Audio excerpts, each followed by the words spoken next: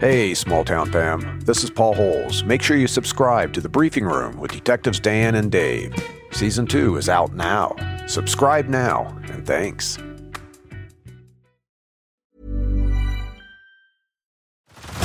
Head over to Hulu this March, where our new shows and movies will keep you streaming all month long. Catch the acclaimed movie All of Us Strangers, starring Paul Mescal and Andrew Scott.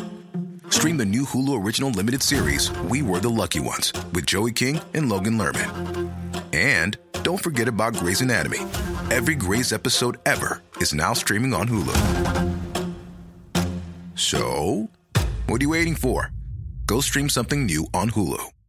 Ryan Reynolds here from Mint Mobile. With the price of just about everything going up during inflation, we thought we'd bring our prices down. So to help us, we brought in a reverse auctioneer, which is apparently a thing. Mint Mobile Unlimited Premium Wireless. How to get 30, 30, bit to get 30, bit to get 20, 20, 20, bit to get 20, 20, bit to get 15, 15, 15, 15, just $15 a month? Sold! Give it a try at mintmobile.com/switch. $45 up front for 3 months plus taxes and fees. Promo rate for new customers for limited time. Unlimited more than 40 gigabytes per month. Slows full terms at mintmobile.com.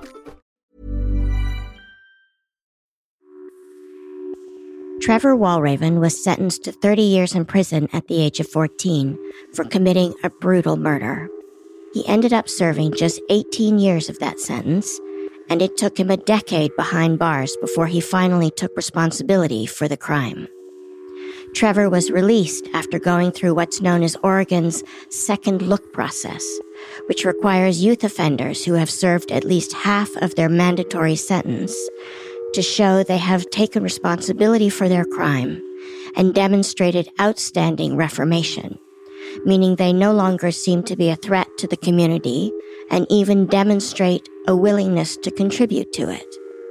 In our conversation today, we talked to Trevor about what it means to have been given this extraordinarily rare opportunity for early release, the guilt he feels over his brothers and co-defendants' ongoing incarceration, and his journey to becoming an advocate for criminal justice reform, particularly youth offenders. This is Crime and Punishment, Part 2.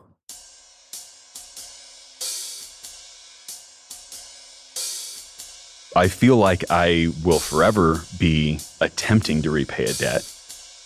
I don't believe I get to be redeemed. I don't get to undo what I've done. And it doesn't matter if I save 10 million people tomorrow. Those choices are there. When a serious crime is committed in a small town, a handful of detectives are charged with solving the case. I'm Yardley, and I'm fascinated by these stories. So I invited my friends, Detectives Dan and Dave, to help me gather the best true crime cases from around the country and have the men and women who investigated them tell us how it happened. I'm Dan. And I'm Dave. We're identical twins, and we're detectives in small-town USA. Dave investigates sex crimes and child abuse. Dan investigates violent crimes, and together we've worked on hundreds of cases, including assaults, robberies, murders, burglaries, sex abuse, and child abuse. Names, places, and certain details, including relationships, have been altered to protect the privacy of the victims and their families. Though we realize that some of our listeners may be familiar with these cases, we hope you'll join us in continuing to protect the true identities of those involved out of respect for what they've been through. Thank you.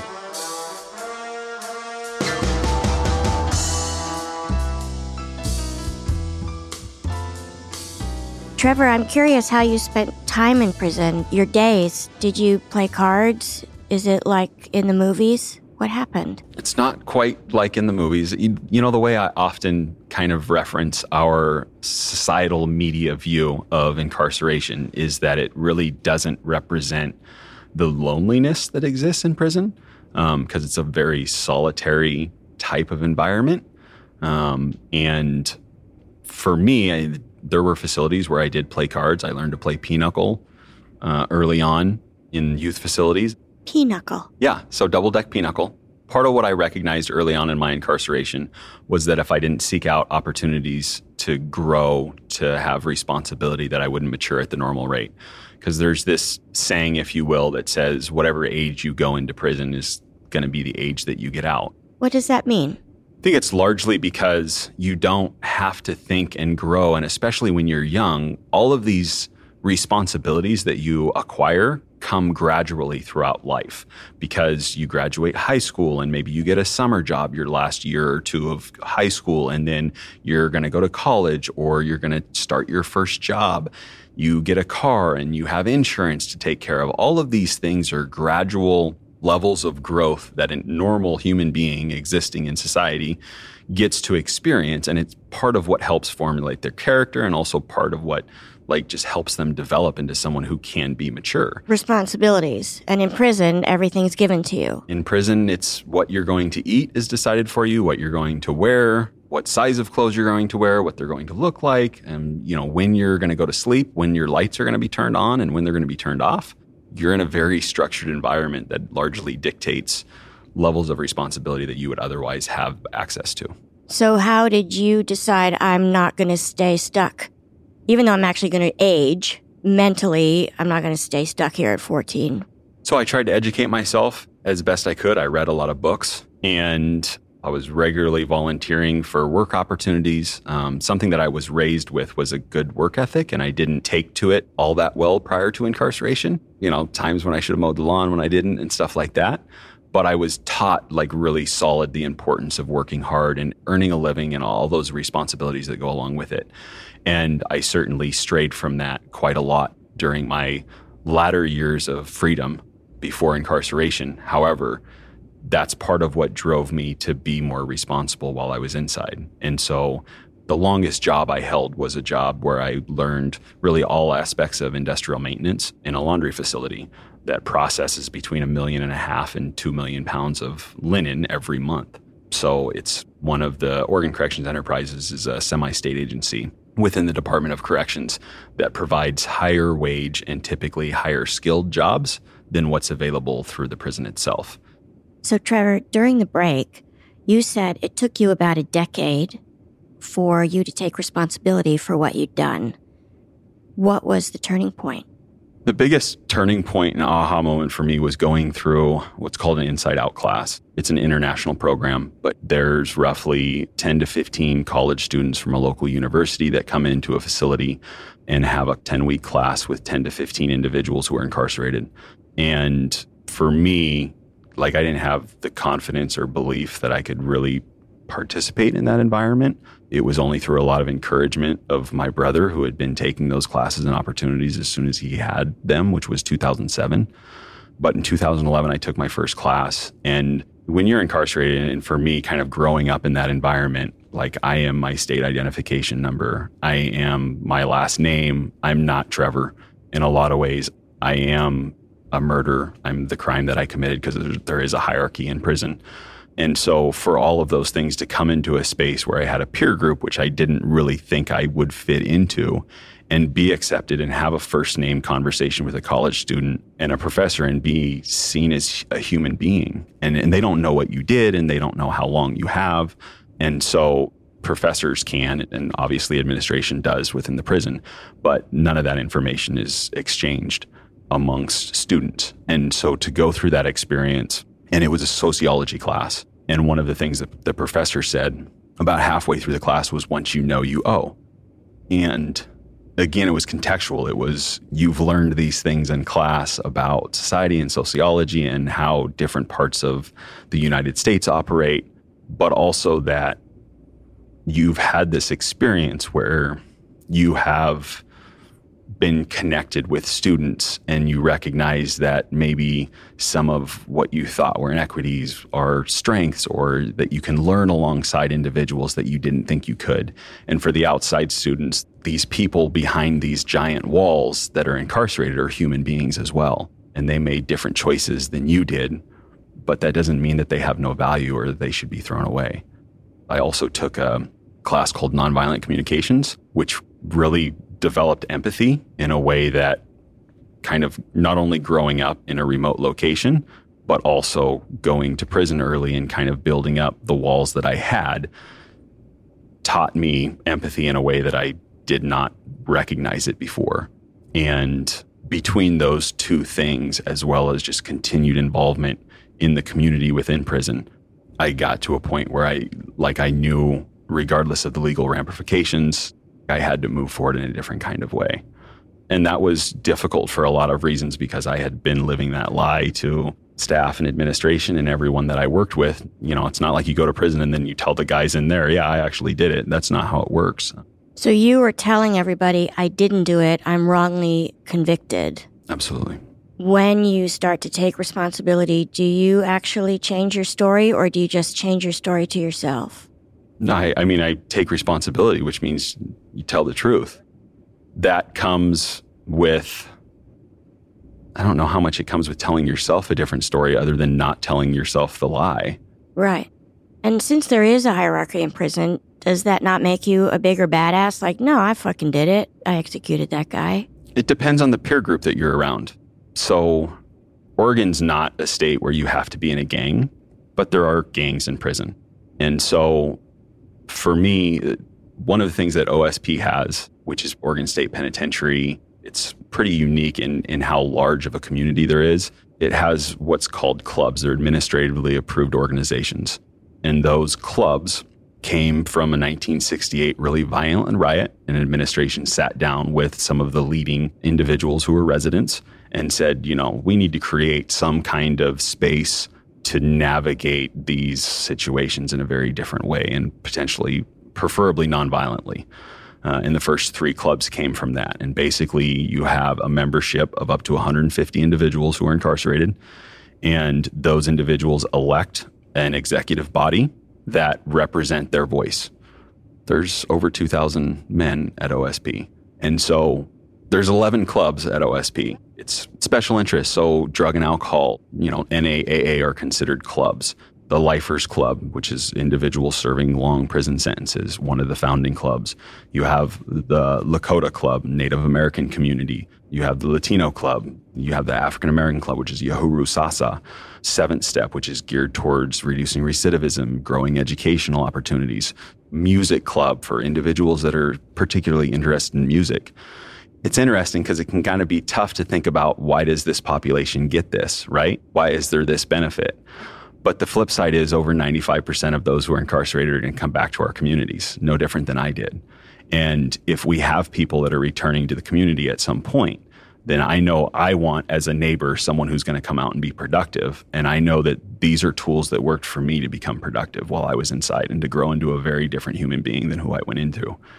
And so there's tremendous value in my mind of having things for people to engage in pro-social activities that they maybe never had outside of the prison experience. And possibly why they ended up there in the first place. Absolutely. And if you're not developing different skills, then you're going to come back to whatever environment that most often you left, and you're going to have the same skill set. And unless you've done something to improve yourself or grow or change or recognize, you know, the deeper level of harms that you've caused, you're that much more likely to go right back to the same thing you used to do. Right. We've had one of our guests has been a man who was wrongfully convicted of murder. And he tells his story about being in prison and knowing that he was there for a false conviction. Later, we figured out who it was and freed him as soon as we could. But he talks about being in prison and seeing guys that would get released and then come back and then get released and come back again. And he talked about the frustration and lack of respect from people who were in prison and kept seeing these guys coming through the doors over and over again, and how they didn't respect their freedom. Are there confrontations where you'd like, stay away from me, dickhead? Right. Because you don't get it. I would say each person's different in terms of how they navigate that. I would say specifically some of the gang communities on the inside, the bond that they have when they're incarcerated can be stronger than what they feel of support on the outside. And so that is some semblance of the reason they exist in the first place, is to create that support system for each other. So it's been interesting in my experience to see some of the old schoolers, if you will, who are still having gang ties, but also like wanting something better for their community. And so being frustrated when guys come back time and time again. So what we see typically is the people that come back because that's what we're faced with. But most people get out and fade off into life and live successfully because they're not coming back to prison, right? But I think especially in the lens of law enforcement, district attorneys, judges, they're not faced with those people. You don't get to see success stories very often because all you get that interaction with is, oh, I know you from 2 years ago when you popped this liquor store over here, and now I'm getting you for car theft or something worse. That's who you see. And so that then becomes your perspective of, we have a failing system, and we certainly have a system that could do much better than it does. But all those pieces have to be factored in. And if I know somebody's out of prison and I don't see them pop back up on the radar, that's success. I mean, that's our bar, because ultimately what we want as a community is people to not create those additional harms.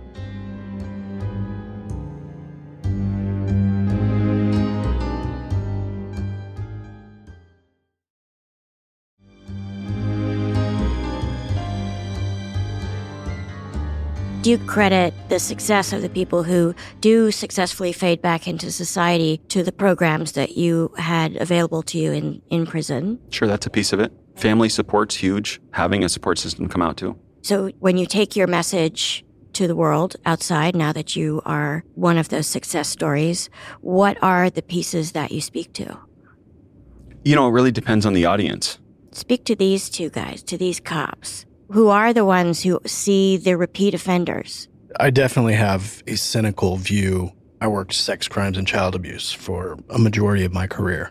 So when we talk about recidivism, there's such a critical thing that sex offenders not be recidivists that I don't have great faith in that community to not reoffend. But I'm skeptical also because now I work patrol as a sergeant and we get notified about releases. This person's getting out, and then you come across them and it's just like nothing ever changed. He was just on a 18-month timeout, and here we are again. Yeah. And that's, I would encourage you to think about the lens that you view things through in terms of who you are interacting with is not the majority of the population that you've likely dealt with throughout your career. You're dealing with that smaller segment. And I don't know anywhere that has a perfect system because I don't think one exists. But what I believe is that opportunity is important, hope is important, and so are the development of skills that help an individual grow past those things. And I feel like there's a lot of tools that exist. I was on GPS ankle monitoring for 2.5 years. I still have a curfew. Those kinds of things, were they necessary for me? I don't think so. But I'm grateful that we've had those tools to allow society and law enforcement to feel comfortable enough to give me those opportunities. Right. So you take the good with the bad. And when it comes to, this is the hoop I have to jump through to rebuild trust and get to the point where I don't have an ankle monitor or I don't have a curfew. It's kind of incremental. It is, but I also feel a deep sense of responsibility to earn those things. I don't feel entitled to anything, but I feel like I earned the opportunities that I've been given. And I can't say that that is the widest felt amongst the entire prison population, but I know a lot of people who that is felt. They don't feel an entitlement to anything, but they do work hard to be better people.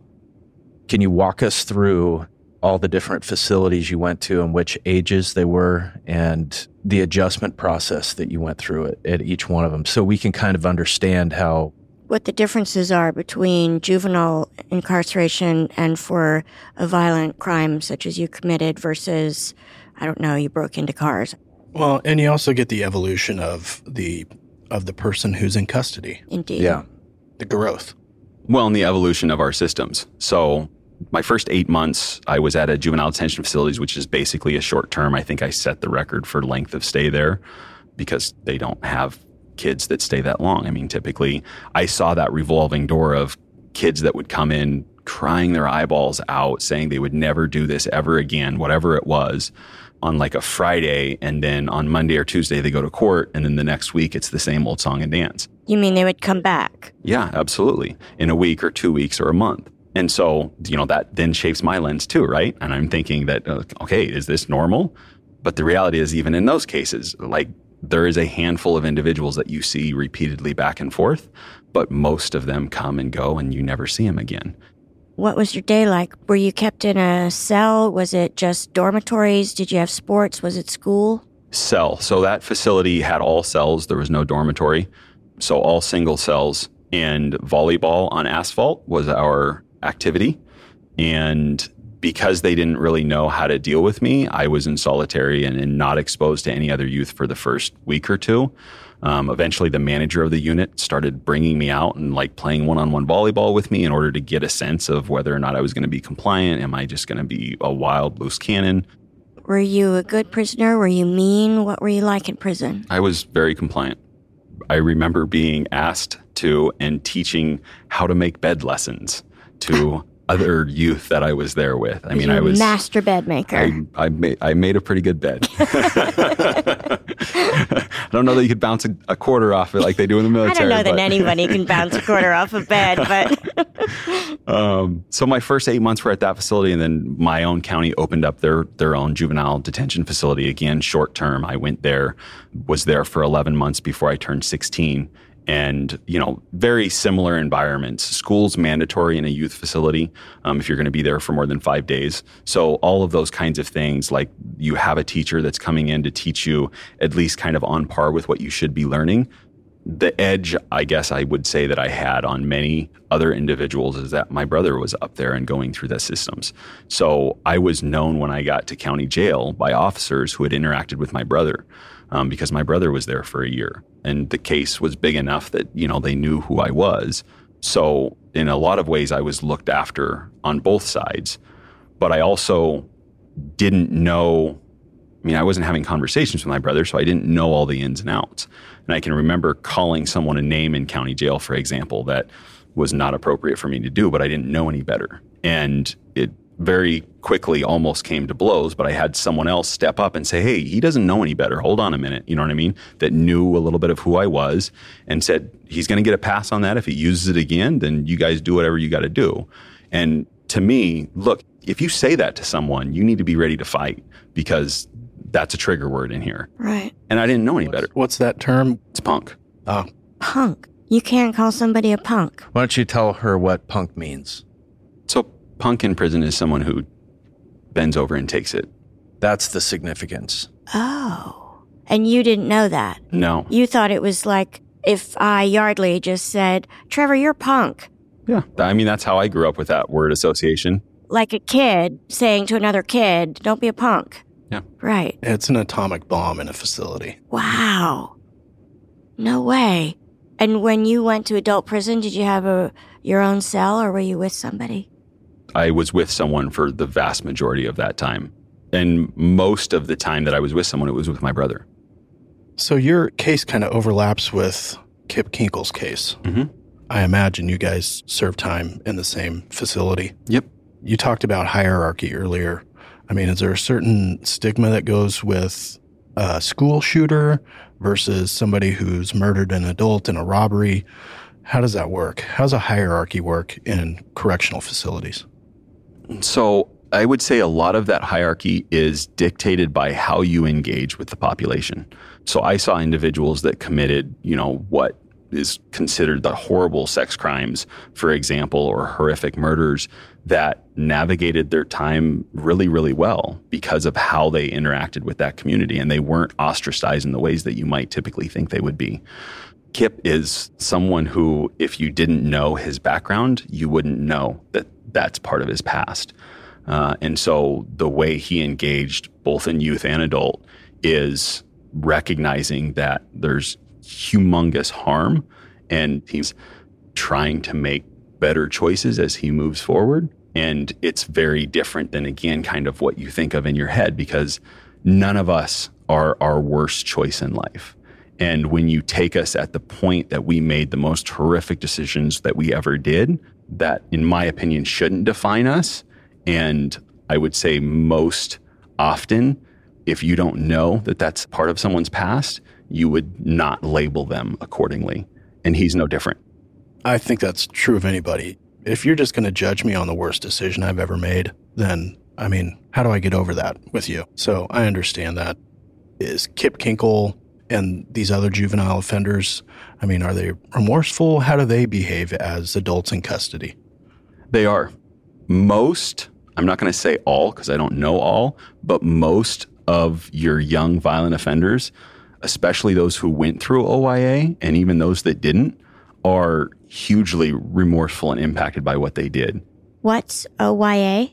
That's the Oregon Youth Authority, and that's basically our juvenile justice system. That's right. And part of what I think also is lost on society, if you will, is that every day, every moment of every day that you are incarcerated, you are reminded by your very environment that you made choices that put you there because your very existence is defined by them. Even in the police and patrol, when we arrest somebody, my thought in the back of my head is the sentence is the punishment. Where you're going and the loss of your freedom is the punishment. There shouldn't be punishment piled on top of that. You're already being punished by being sent to a facility and you lost all your liberties.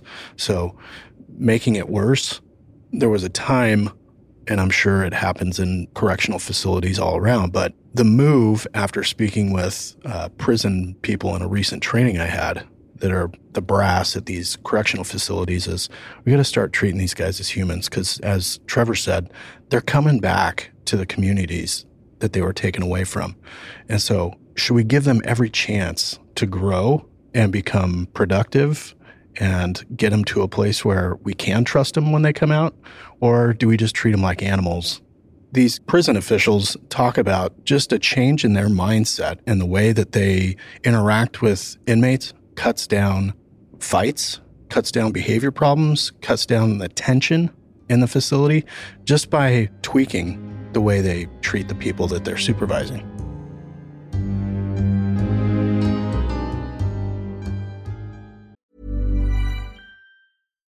Botox Cosmetic, out of botulinum toxin A, FDA approved for over 20 years. So, talk to your specialist to see if Botox Cosmetic is right for you.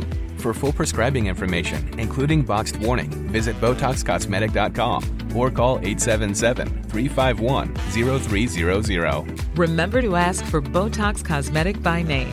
To see for yourself and learn more, visit BotoxCosmetic.com. That's BotoxCosmetic.com. Life is made up of many gorgeous moments. Cherish them all, big and small, with Blue Nile. Whether it's for yourself or a loved one, Blue Nile's unrivaled selection of expertly crafted fine jewelry and statement pieces help make all your moments sparkle. Blue Nile's experts are on hand to guide you, and their diamond guarantee ensures you get the highest quality at the best price. Celebrate a life well lived in the most radiant way and save up to 30% at BlueNile.com. That's BlueNile.com.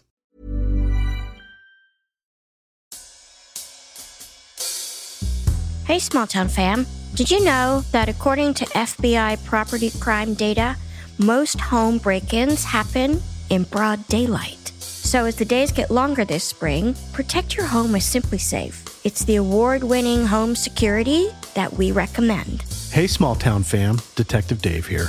Yardley's right. As a former police officer who's responded to hundreds of alarm calls, the benefits of Simply Safe cannot be understated. On Small Town Dicks, we often discuss home security and situational awareness. Simply Safe provides an easy and effective way for you to accomplish both.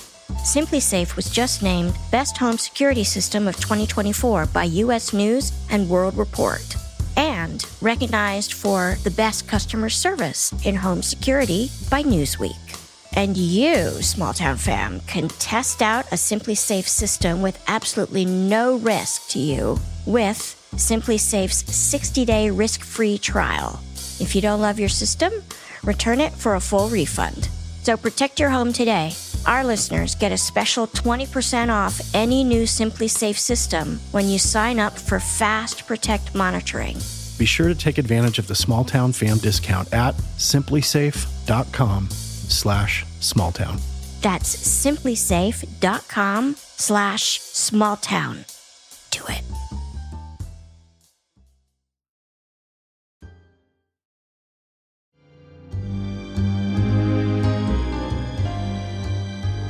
So I was 19, 20 years old when I went to my first adult facility prison, and they put me out at Snake River Correctional Institution, which is all about as far away from anything as you can get. And it's a very big very clean facility. It's one of the newer facilities in the state, but it's also really far away from everything. And part of leaving the youth facilities when I did was I had acquired my high school diploma. And back then, if you didn't have a GED or high school diploma, it dictated much more where you went because they were trying to provide GED services for those who didn't have an education. And so having acquired that at McLaren, I knew it would be easier for me to try and get closer to family as well as my brother. And so I was out there for about 4 months. I came to the Oregon State Penitentiary, I think mid-February of 2004. So when you were at Snake River, your brother was not there? No, What if you have a cellmate that you don't like? Those are some tight quarters. They are some tight quarters. And typically, the most agreed upon rule, if you will, is whoever's there first is more likely to kind of stay there. And the most agreed upon rule is that if you go into a place like that and you know that you can't live with this other person, then you go and say, I'm going to refuse to sell in. And then you end up being put in the hole for a disciplinary situation. And then you try again next time. In theory, administration tries to at least weed out some of the, they don't try to put people together that's going to cause problems. But you're also navigating, 15,000 people and several thousand per facility in terms of who's going to pair up with who.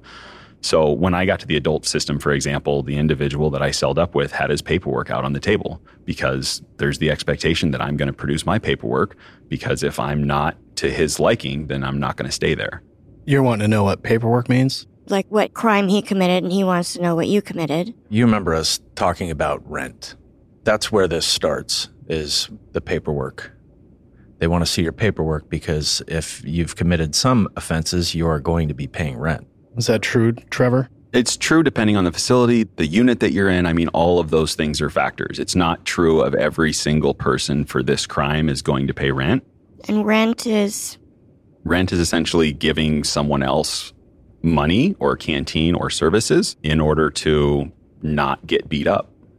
Everywhere you go, when you would move, they put the paperwork out? No, not everywhere, but that was a common theme. So once you're known in the system, I mean, people know who you are. They know what your background is, so they don't need to see your paperwork. It doesn't matter. So since your release and, a simple Google search pops up all the cases over the last couple of years, down where this crime occurred, your victim had a family. What kind of reception has this case received since you've been released? I imagine there's a spectrum. Yes. Part of how I look at our justice system is there's the expectation by society that justice is distributed by our court systems. And I cannot imagine, your normal person processing things not to feel as though there's grave injustice when what the criminal justice system has said is justice is then thwarted or undermined or changed.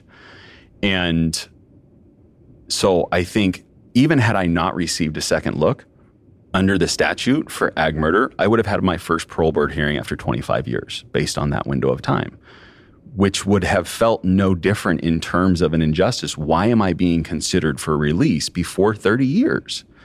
And I can't not recognize that and fully support feelings of frustration, if you will, because their family member doesn't get a second chance and they were told this is what justice was and it's not played out that way. Right. If it was your family member, you'd understand where they're coming from. Absolutely.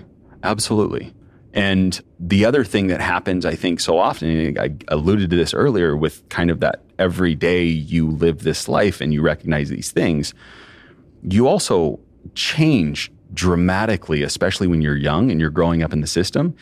And I had someone share this perspective of a parole board where for the first time in decades, you're exposed to someone as a harmed party or legally termed victim that brings you right back to the moment of trial and those initial things, because Like, that's all you know of this person. These are your time frames. And that's why it's easy to picture them as no different than their worst choice, because that is your lens of them.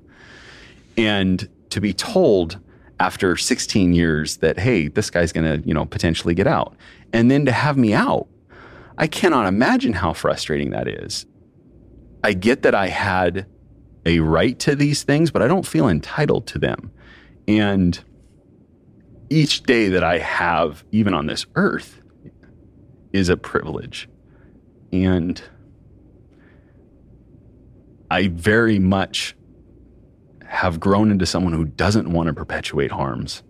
And so knowing those kinds of pieces and having that piece of me, it's very impactful to know that in many ways outside of my control today, I have continued to cause harm just by existing. You served time with your brother. I did. Were you guys cellmates? Yes. Okay. You said that for the first 10 years of your incarceration, how many of those years were actually at OSP? So I did 5 before I got to OSP. So for 5 years at OSP, are you living with your brother at this point?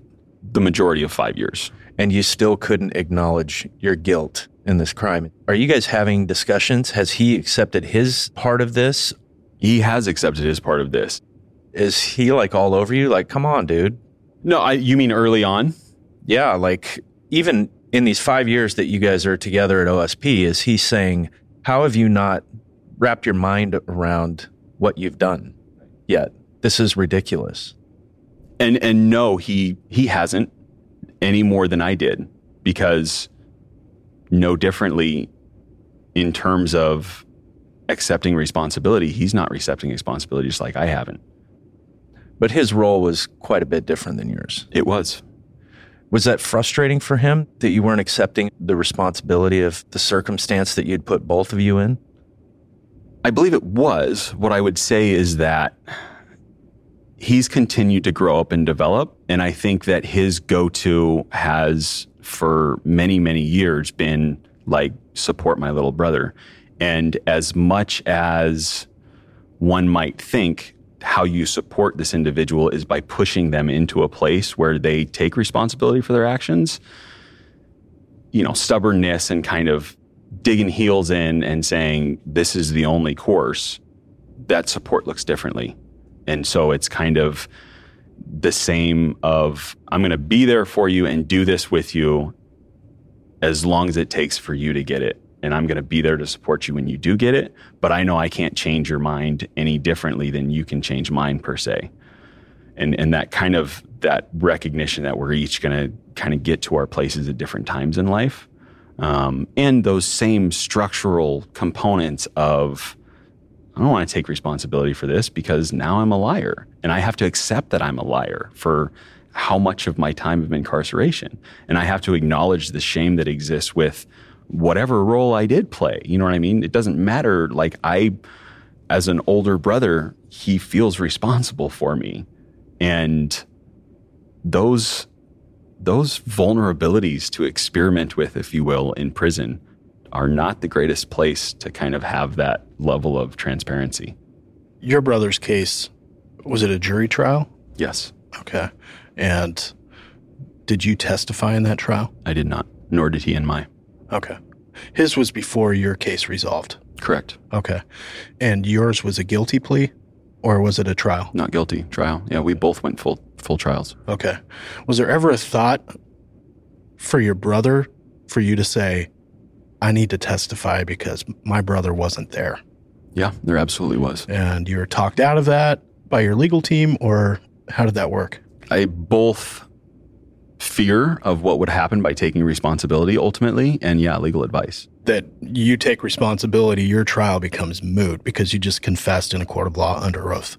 And that's, so one of the kind of ironic pieces, if you will, is that my legal advice never really changed while I was incarcerated in terms of not to take responsibility. For the most part, that's just how the appellate world thinks. And if we get you a new trial and you've accepted responsibility somewhere along the line, what's the point of having a new trial? Right. And then I ended up in that position because I went through a second look and then I had my conviction vacated. And so while my attorney wasn't like, see, you shouldn't have done that. He was also like, this is why we advise our clients the way we do, because you have no leverage now. And I was past wanting leverage at that point. But that's kind of the disconnect between the legal analysis and world. Right. You can't publicly take responsibility for something that down the line, a dozen years or 15 or 20 years down the line, you get another shot at this and they go, well, hey, 15 years ago, he said that he did it. Why are we even here? And so your brother, I mean, I don't want to belabor this, but your brother is serving time for a murder he did not commit and was not even present for any of it. He was sitting at home in his bed. Correct. For you as younger brother, knowing that he's there in prison right now while you're sitting here on a podcast with us, I imagine the guilt that you carry is quite a burden. Absolutely. And it's multifaceted because it's just, obviously it's not just connected to my brother. Victim's family, it's my extended family beyond my brother who's incarcerated. I mean, it's the community that I know was impacted and continues to be impacted. There's no real stop to the ripple effect. What's the plan for when your brother gets out in 2023? Will you move in together, like get a cabin in the woods? No, we will not. I expect to help him in every way I can to continue to be successful as he is in there.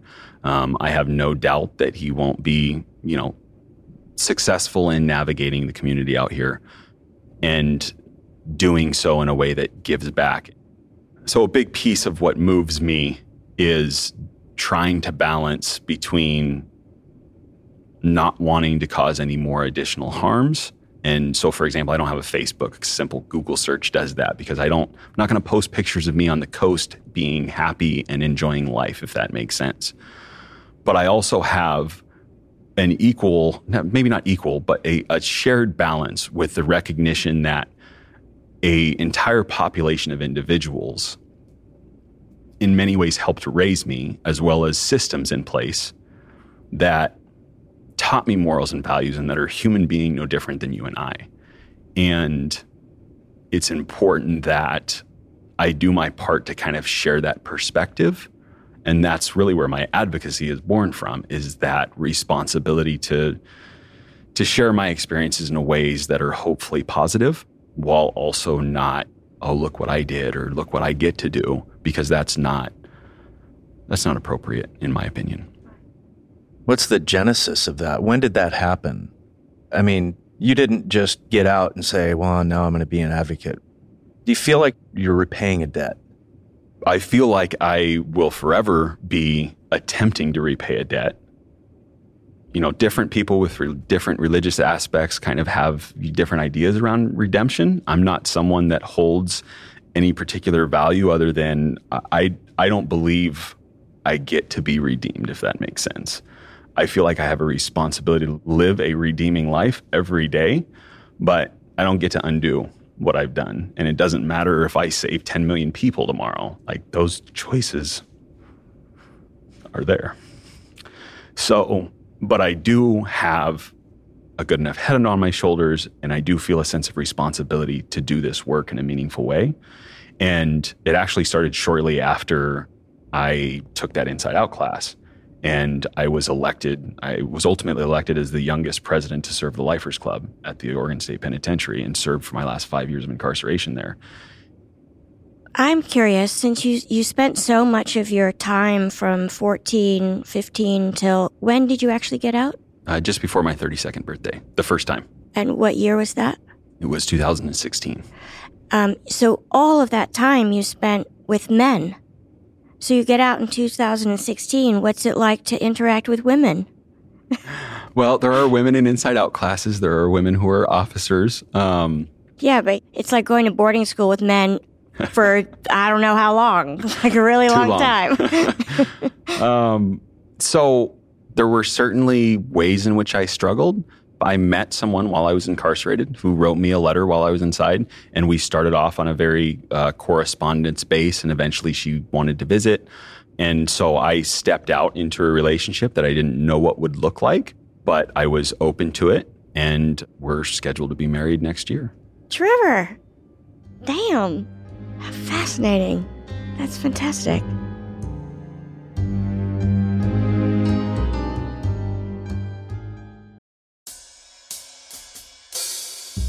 Hey, Small Town fam. Did you know that according to FBI property crime data, most home break-ins happen in broad daylight? So as the days get longer this spring, protect your home with SimpliSafe. It's the award-winning home security that we recommend. Hey, Small Town fam. Detective Dave here. Yardley's right. As a former police officer who's responded to hundreds of alarm calls, the benefits of SimpliSafe cannot be understated. On Small Town Dicks, we often discuss home security and situational awareness. SimpliSafe provides an easy and effective way for you to accomplish both. SimpliSafe was just named Best Home Security System of 2024 by U.S. News and World Report, and recognized for the best customer service in home security by Newsweek. And you, Small Town fam, can test out a SimpliSafe system with absolutely no risk to you with SimpliSafe's 60-day risk-free trial. If you don't love your system, return it for a full refund. So protect your home today. Our listeners get a special 20% off any new SimpliSafe system when you sign up for Fast Protect monitoring. Be sure to take advantage of the Small Town fam discount at simplisafe.com/smalltown. That's simplisafe.com/smalltown. Do it.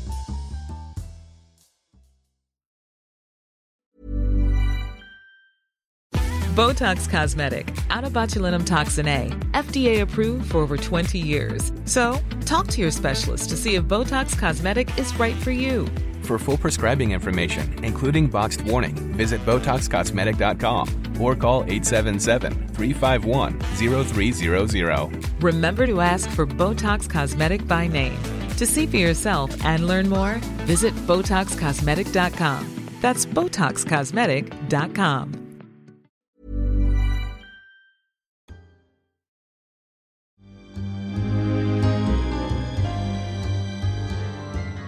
Does the victim's family, do they know about your progress and what you're all about now? I don't know. I know that when I was sentenced this last time in 2017, I asked for the opportunity to allocute and actually, say something, which I'd had during my second look. But I also, part of my uncertainty with the second look in the parole board mechanism, you're not allowed to speak to anyone. You're supposed to speak directly to the board. And so not knowing what the second look was like, I thought that that was kind of the same thing and that I had to talk to either my attorney or the district attorney or the judge. So I hadn't made that kind of apology, if you will, prior to that. Even though I had accepted responsibility and I'd apologized in many different ways. I wrote a letter. And in fact, with my initial second look packet, I sent a packet of kind of who I was and what I had been doing. And that went, of course, legally. And the judge received a copy, and the district attorney received 2 copies, one for the victim's family and one for them to go through. However, part of what came out during the second look was that the district attorney had decided not to provide that to the family. So the first time they heard anything from me, which was my writing, the judge actually read my letter of apology and responsibility from the bench, because they had never received that information. To get it into the record and for them to hear it, because again, they're left with this 14-year-old and here he is and he's bigger. But, at the end of the day, how do I know that that's anything less than... You're still the person that shot. Absolutely. Yeah. What's your advice to men who are on the inside and trying to get to the point where you eventually got? I would say for men and women alike, for people inside and outside of prison, I think the vast majority, if not all of us, have the right idea of what we're supposed to do. We just don't always make that decision. And I think that there's a balance to taking enough time to reflect in who you are and how you got to become who you are and whether or not you like that person and how to kind of move forward. So for some people, taking a class that is something that's uncomfortable will bring a whole bunch of success because something you hear there will be great and it'll move you forward. For others taking that same class, they're either not going to hear anything or it's going to put them further in a hole of stay away from these different engagements. So typically I don't believe in cookie cutter responses, if you will. And I think we each know enough and have the capacity to learn enough about ourselves to have the vast majority of the time the right answers just by listening to kind of who we are and what we know is right, and then making those choices, which are not always easy. Yeah, it's kind of like the magic word. What resonates with me might not resonate with Dan, probably because of his intelligence level, but you got to hit that magic word that it all comes together and the light goes on. You go, aha, okay. And then you want more of that. We run across this on patrol all the time. Some people just have a conditioned response. This is what they've always done, so this is what they're going to do. We have guys that run from us. Every time we go to contact them, they run. Or every time we go to contact them, they fight. And in the end, you ask them, dude, why'd you run? You don't even have a warrant. I was just going to see how you were doing, but you took off and you started jumping fences and now we got to chase you. And they go, because I run. When I see police, I run. And that's just what I do. And I know it's stupid, but this is what I do. And so they're stuck in the goofy loop when it comes to that thing. Right. And they just traditionally make bad choices because that is just their conditioned response. And that's what they've always done. You got to break the cycle at some point. I think it's a little bit like you have to get comfortable being uncomfortable, and change is uncomfortable. And if you're asking somebody to do something that they're not used to, it's unnerving, it's uncomfortable, it's scary, it's easier to make the bad decision than... Totally. Yeah. Right? It's the unknown. Trevor, as you were saying, every time you changed facilities, you had no idea what you were going into. And that is unsettling. And so if we can provide people the resources to know that they can handle whatever is coming toward them, they probably have a better shot at being successful. You run an organization now that you're out? So I co-founded the Youth Justice Project last year. Really, it's to try and support holistically youth that are caught up in our system. And that extends to family members on both sides. It extends to greater awareness of what kind of to expect and what transition looks like, both from out of custody to in custody and from youth systems to adult systems and back out to communities. So a lot of that kind of engagement and really trying to bring home the idea that kids are capable of change. And while I personally don't think everyone should get out just because they were a kid or whatever the fact is, I want people that are safe coming back to our communities. And I don't want them in our communities as long as they're going to cause harm. So, do you guys have a website? Yeah, it's if you do Oregon Youth Justice Project, it'll come up. Okay. We'll put it on our resources page. And it's under the umbrella of the Oregon Justice Resource Center. So they're an umbrellaed organization. Awesome. Okay, we'll do that. Trevor, thank you so much. We really appreciate your candor, and it's, I think this is a really hopeful story. Yeah, I came into this from the law enforcement perspective, is that I'm going to be sitting next to a murderer. It's happened before, just in a different role. I'm impressed with your humility and self-awareness, and I genuinely think that you're remorseful, and I appreciate you coming on the show. Thank you. Just watching your physical reaction when you were recounting your story, it makes me emotional to see how remorseful you are, and I'm happy that you're remorseful. People think that cops are kind of heavy-handed at times and robots, and we are not. It's refreshing to feel emotions when you're talking about a horrible crime that you committed, and I appreciate it. I have a lot of respect for you. I don't respect what you did, but I respect what you're doing now, and thank you. Thank you. Thank you so much.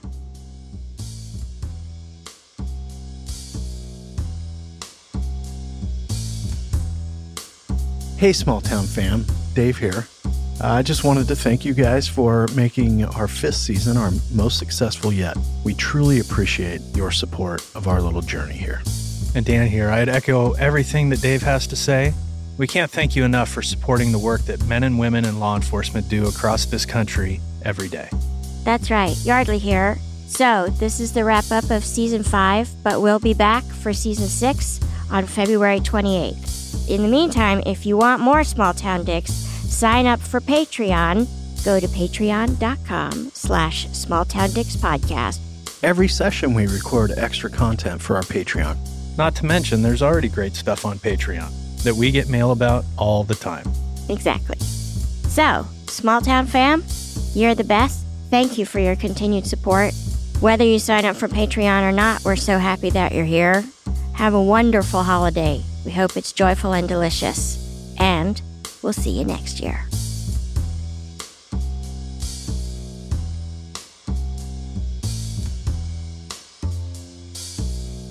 Small Town Dicks is produced by Gary Scott and Yardley Smith and co-produced by Detectives Dan and Dave.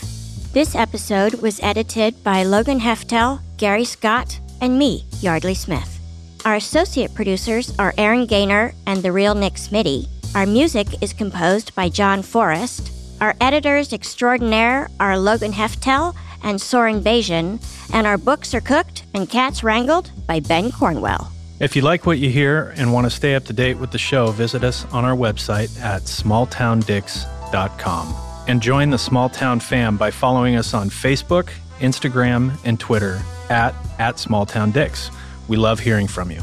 And if you support us on Patreon, your subscription will give you access to exclusive content and merchandise that isn't available anywhere else. Go to patreon.com/smalltowndickspodcast. That's right. Your subscription also makes it possible for us to keep going to small towns across the country in search of the finest, rare, true crime cases told, as always, by the detectives who investigated them. So thanks for listening, Small Town fam. Nobody's better than you.